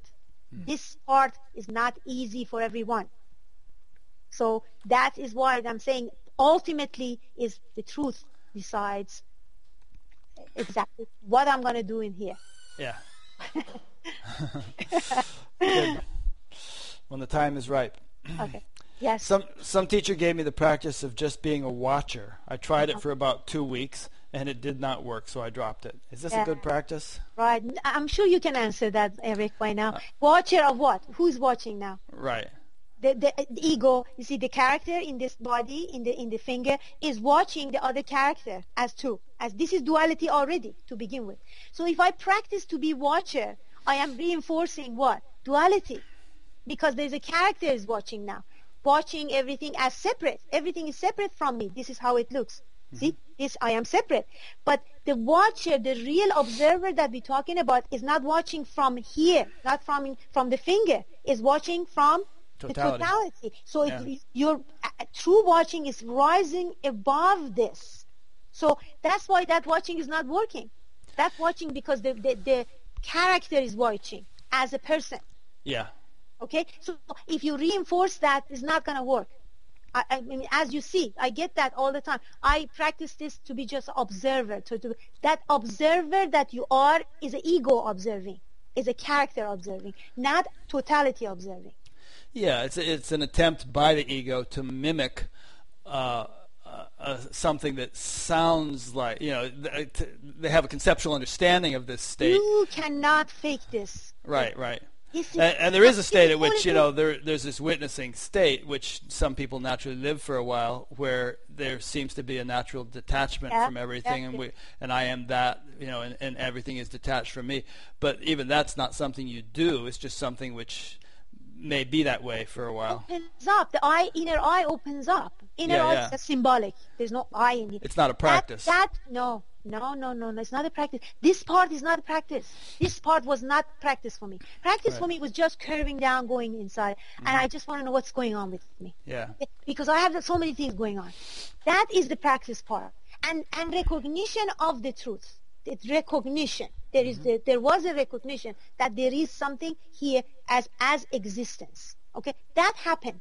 But beyond that, the rest of it, this sense of duality, I don't know how this dropped. The duality vision drops all of a sudden. And you see this oneness. And that is what I am. And oneness is not a practice either. It's not like you're walking around, I am oneness, I am oneness. No. It's just... You cannot fake. This is the only thing you cannot fake it. And when the people are talking, you can tell. You can tell. Is this being is talking from here or is talking from the experience? Absolutely, the energy shows. People definitely can see it. Okay, you cannot. This is not something that you can fake, because you are that. You are already already claim that as your identity. So you are that. You are it. So you're talking from it. So again, for example, if somebody, and I'm not passing any judgment right now here, oh, you are this, and even my close family, my daughter says something, is that phasing me? She defines me as this and that. No, I know who I am. I am not the role. I know that for sure. I am this. So no matter who is say what, I get nice emails, and sometimes whatever they comments, either way, doesn't matter because I know who I am. Right. So as this, I don't even know who this is. This cannot be described. This is a mystery. So I am just living the mystery that it is, but I cannot describe it. This is always stays as unknown. I am always unknown. And you know, this thing about not describing it, that's not so mysterious either. I mean, try describing the color red. You know, what can you say about it? You know, it's just like everybody knows what red is unless they're colorblind, but how can you describe it? It's just one of the, it's something that can't be put into words. Exactly. Or you can, like say, if someone blind right now, sitting, always blind, sitting here, and you try to describe the color red to that blind person. Who's never seen it. Never seen it. Yeah. That's how it is. And even if they're not blind, I mean, there's certain things, you know. I mean, this is sort of purple. How do we describe purple? Well, it's a little bit like red, but what is red? Exactly. It's undescribable, but yet certain things just don't fit into words. Yes, but yet it's more obvious thing it is here. Yeah. It's the most obvious, permanent existence, forever, self-illuminating, self-loving, peaceful existence that there is. That's all we can say about it. But you cannot describe this. This cannot be described ever. Right. Please do not. Because my mind was originally, when this discovery was happening, was just so into trying to describe this to other people, like my husband, how this thing is. Then this drops. I noticed, at the point I noticed that this cannot be described. But you can be it. And all those practices stops. You know, practice to be unconditional love.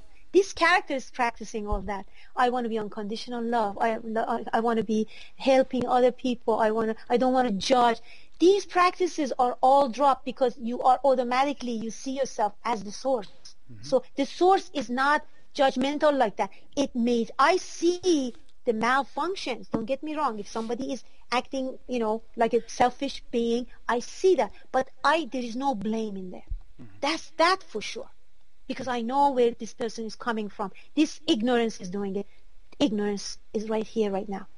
So that is the vision. I just want to see people see. I want to see this analogy is helping people to see the big picture. Mm-hmm. And all these questions, if it comes from the source, you see how beautiful it comes. Just from the source we're talking, not from from here. So I remember I have to be so, you know, compassionate, this and that. No, but in action, you act like a character when it comes into the action. You know, when it comes to the action, all of a sudden the character, because the character is there, it functions as a character. But when your identity has shifted to this emptiness, to this existence that it is, everything arises from this. And two things very powerful comes here. Absolute love and intimacy. And secondly, compassion. Mm-hmm. Absolutely. That's how it is. Good. Okay. My heart knows it is the truth, but due to the hardcore non-dual teachings, I always get confused on whether a practice leads to realization. If I don't exist, will these practices reinforce the I or melt it? Okay. One more sentence here in this question. The last 4 years I have stopped searching and meditating. Now I feel I am at peace, but I know I have not realized the truth and would love to. That's what it is. See, we answered that pretty much, right? We did earlier. Yeah, you know, yes, the character starts as a who am I? Mm-hmm. Okay, who am I? And then it curves down, of course, but then that practice is not a practice of, how can I say, you know, this happens, Rick. Mm-hmm. You know, for me, this naturally, I curved inside, I went inside, and this happens as very natural thing. It's not a doing thing. No, like it happened good. naturally, but it didn't happens. reinforce the sense of I either. I No, mean, because no, some not at teachers say that you shouldn't do any sort of practice because it's going to reinforce the sense of an I or a practicer, to which I respond, well, then you shouldn't eat because it's going to reinforce the sense of an eater. Exactly. Well, no, I don't think that reinforces, honestly. That's the answer. Yeah, maybe some practices do, but what you were doing doesn't. If it's natural, if it's spontaneous, if it's effortless, it shouldn't reinforce, I think. Absolutely. Yeah. Okay. Good. Another question. I have read so many books, attended many satsangs, have done so many different yogas and meditation practices for many years. However, I am still not free. How can I start over? All the time I get that. Well, this is very simple. I just want to give you not a prescription again, okay? Mm-hmm. The first and foremost, there are so, when we are in this path, there's so many nonsense questions going on in your head. What is my purpose? What is going on? What is this whole life is all about? Those questions are good and dandy, but there's one solid gold question that needs to be in the core of your being. The moment you identify with this finger, that question is, who am I? Mm-hmm. Believe me, that is your core question. Don't go around other, nonsense questions. Try to get answers for those. That's my first and foremost thing to tell you. When you close your eyes as a being, just be, and have this core question always in your heart. Who am I really? Who am I? I mean, not that I want to be enlightened. I want to be enlightened. I want to know. That's not like that. It's just, who am I? Who am I? This question has to be very authentic, coming from the depth of your being. And when you go to the silence, that is that question behind this whole scene, always. And that once you go into that silence, as I mentioned, by and by, the silence is not a silence. This silence is pointing towards who you are really. That silence is talking to you, okay? Without any esoteric experience, is talking to you. So you recognize the truth when you go within. And when you recognize that the ego, that character, when it sees that, if it's ready enough, if this character is ready, is desperate enough, it has been in this path enough, would recognize that as an ultimate truth. And not only recognize that, but it's going to merge into that. It jumps into that. And when I say jump, that's symbolic again. That there is no character. That idea of you again, it would say yes to this. Yes to this. And that's the end of that. So shortcuts, if you want to get shortcuts, like, this is not a spiritual pills somebody can give you and you swallow and you get enlightened. It doesn't work like that. Do not waste your time. I get people, they keep going to this teacher, to that teacher, to that teacher. Who is doing that? This character is doing that. Oh, this teacher doesn't resonate with me. Let me go to the other one. Who is doing that? This is the character wants to dance around and taste every single teacher they're all saying the same thing, aren't they? Basically. Yeah, basically. But, yes, there are some teachers resonate with you. If this resonates, you stay there. Not to jump from this person to another. Because that confuses you again. That puts you into another way of thinking, because the mind likes that. Don't you see? The mind likes that kind of a trick. Oh, this person, okay, I heard all about this one. Let's go to the other one. That is not the way to be. That's not going to help you. In India, they say they have this analogy: it's better to dig one well that's 100 feet deep than 10 wells that are 10 feet deep. Excellent. Now that's it. So be honest, and then the last jump is, as I said, is important. So what I do usually with coaching, we go down to the deep down, and people can see the truth for themselves, and they claim it. But from that point on, the ego part of it, by and by, sometimes through every experience, that ego that character would drops into the truth as truth. Sometimes that's going to happen. So you're not going to go discouraged once you recognize. I see people awaken fully awaken. I see them, they're seeing the truth, they're talking to me. But then a week later, he comes back, I talk to him on the phone. oh, my mother was this and my brother was that, and then it goes back to the story and the character. The character wants to go back again to this, again, me and my story. That happens a lot. So that character has to be so ready, so mature, as I said, mature to, once it's recognized, attention automatically comes back home. Doesn't go back to the world anymore. Okay? That's very important. That is the maturity. That is a mature character who had enough, and once he sees that diamond, he says yes to that. Well, that's kind of what we were talking about in some of those earlier questions, is can you, realize the truth and then lose it again, So like you're saying, you can see it and then get caught up back in the story. No, once you see the awareness, the existence in here, there's still duality. I see. Don't forget. You are so still in the duality. You glimpse it from afar, then you can lose the glimpse. Yes, but when you become that, then you can ever not become once that. Once your vision shifted, once you're out of this picture, like you are not this finger, you are this totality. Once the vision changes, there is no way you lose yourself. Absolutely no way. You're not going to lose yourself. You're not going to practice to be yourself. You don't want to do, there is no search anymore. You're not going to have to read anymore about yourself. You're done. You live yourself. You dance yourself. You smile yourself. That's what's going to happen. So this next question kind of relates to what you were just saying. How do I know that the truth of my nature is the ultimate truth? Seems like people can have a glimpse and they think, oh, this is truth, but is it the ultimate truth? Yes, but because the mature, that comes to the maturity of the ego again. If the character is not mature enough, although it sees that as the truth, but is not going to accept that. It say, okay, no, I don't think so. So what? I'm going to go back and search more. See, that ego character has to be mature enough. Once it sees the truth, it would recognize. That's why this coaching, my coaching when I offered this coaching, so that I go step by step coaching people so that they see the truth. And once they are there, I'm going to be there with them so that they can see that as an ultimate. I'm not going to let their ego run away.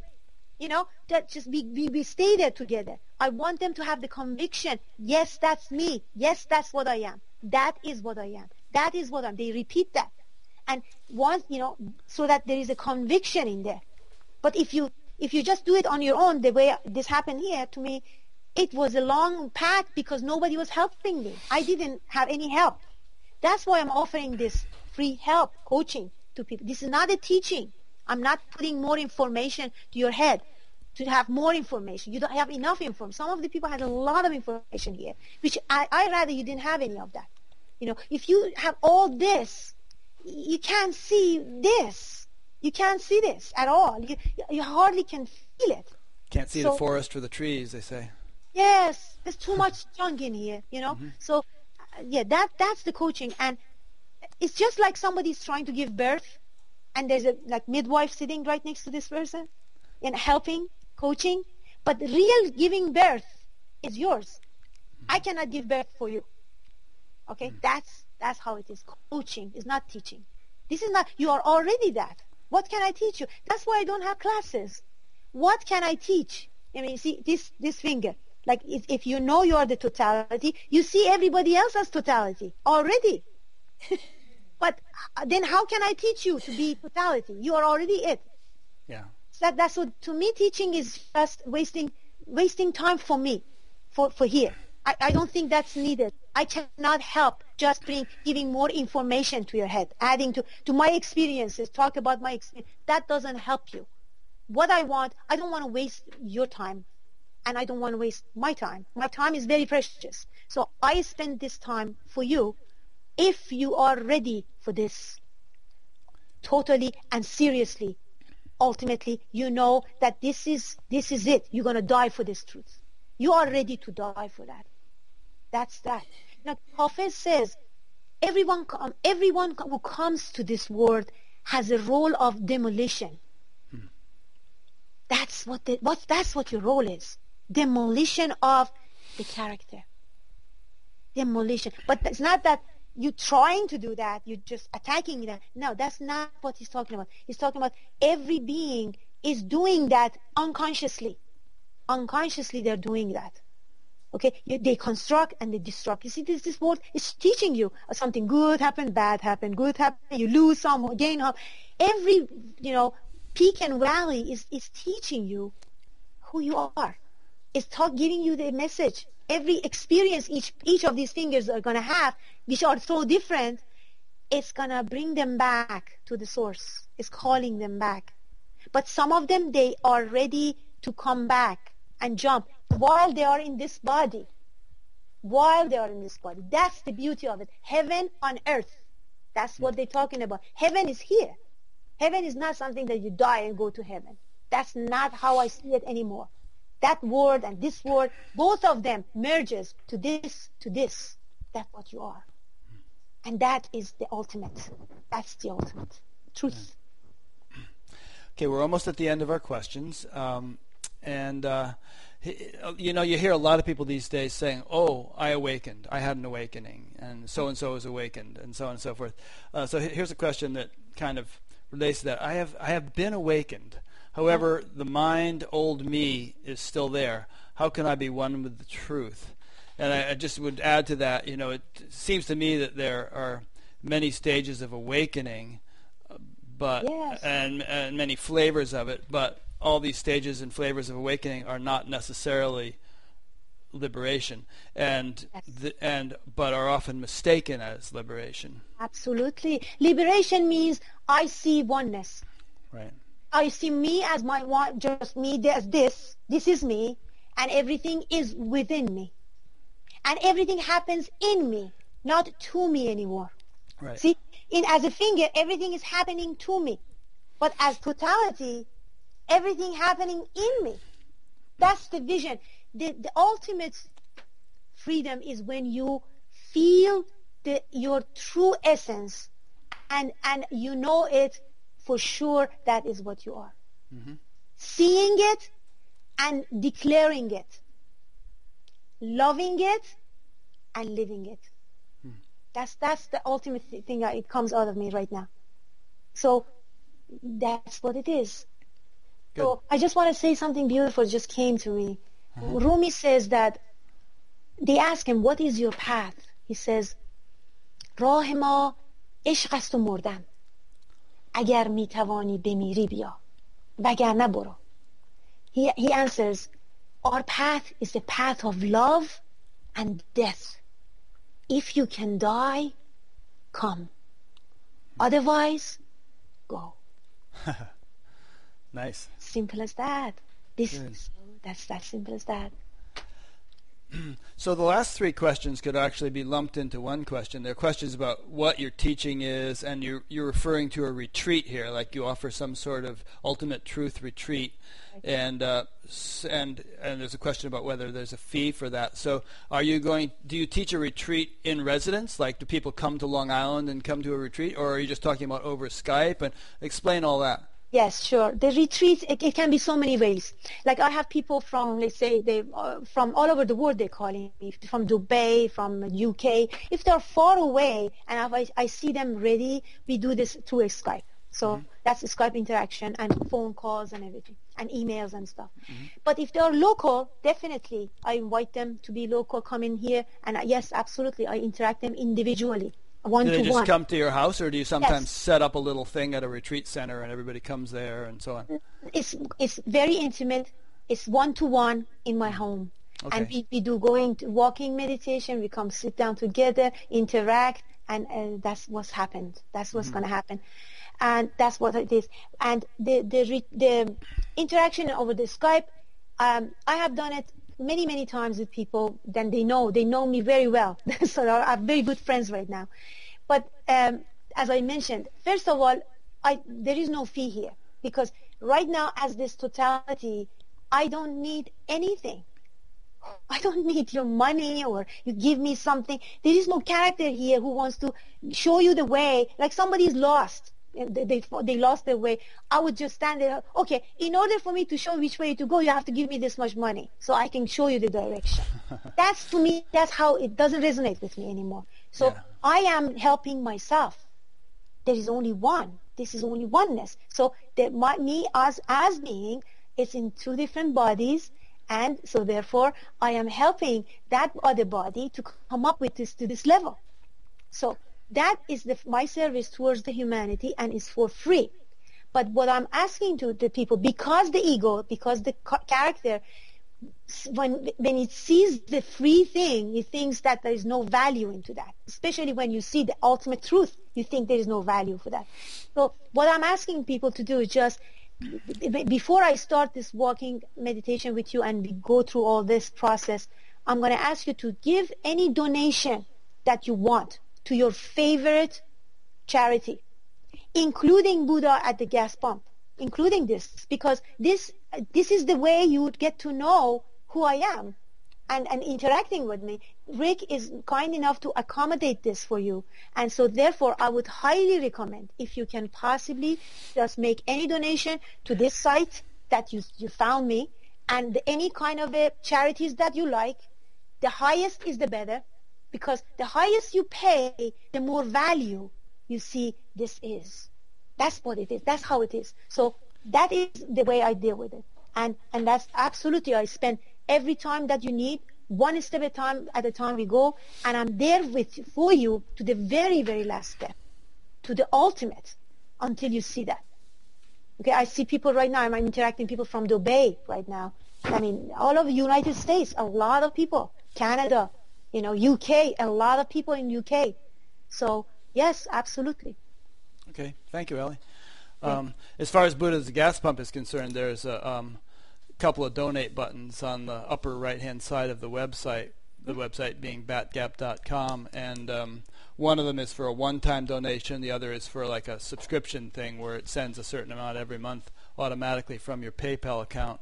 And if a person tries to do that and gets stuck, I've had a couple of people say they couldn't figure out PayPal, and they've ended up sending a check. So they could email me, and I could give them my address if they want to do that. And any money that's collected as donation has been used so far for equipment and hosting fees. And I attended the Science and Non-Duality Conference out in California last fall. I'm going to go again this fall. And I went on a retreat with Sharon Landreth down in Missouri a few weeks ago, and so it's used for stuff that's directly related to this. Very good. Yeah.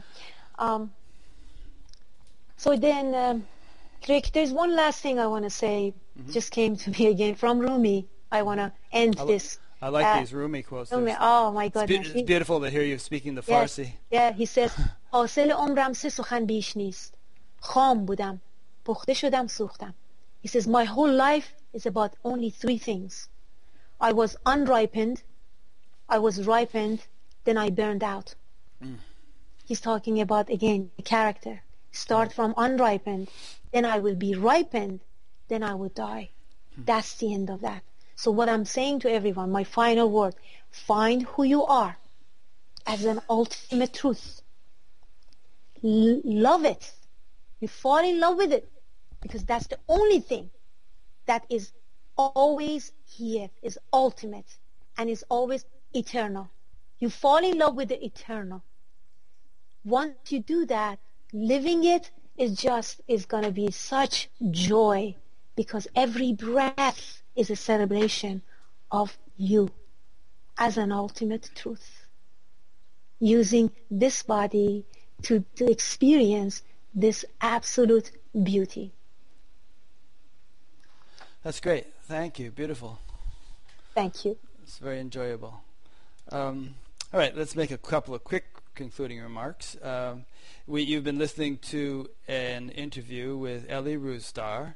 Ellie happens to live on Long Island, which is outside New York City, but she communicates with people all over the world with email and Skype. And if you'd like to get in touch with Ellie, go to batgap.com, and from there you'll see a link to her website. And there's a contact form or contact information on the website. Also at batgap.com you will see all the other interviews I've done, about 120 of them so far. They're all archived there, and you can subscribe to a little email notification thing so that every time I post a new interview, you'll get an email about once a week. Also, if you're just listening to this on YouTube, you can subscribe to the YouTube channel, and YouTube will notify you when I post a new interview. Also, you'll see on Batgap a link to an iTunes podcast so that you can listen to these in audio on your iPod if you wish. Okay, so those are the practical points. Thanks again, Ellie. Thank you, Rick. Peace be with you. Peace be with you, and thanks to those who've been listening or watching, and we will see you next week.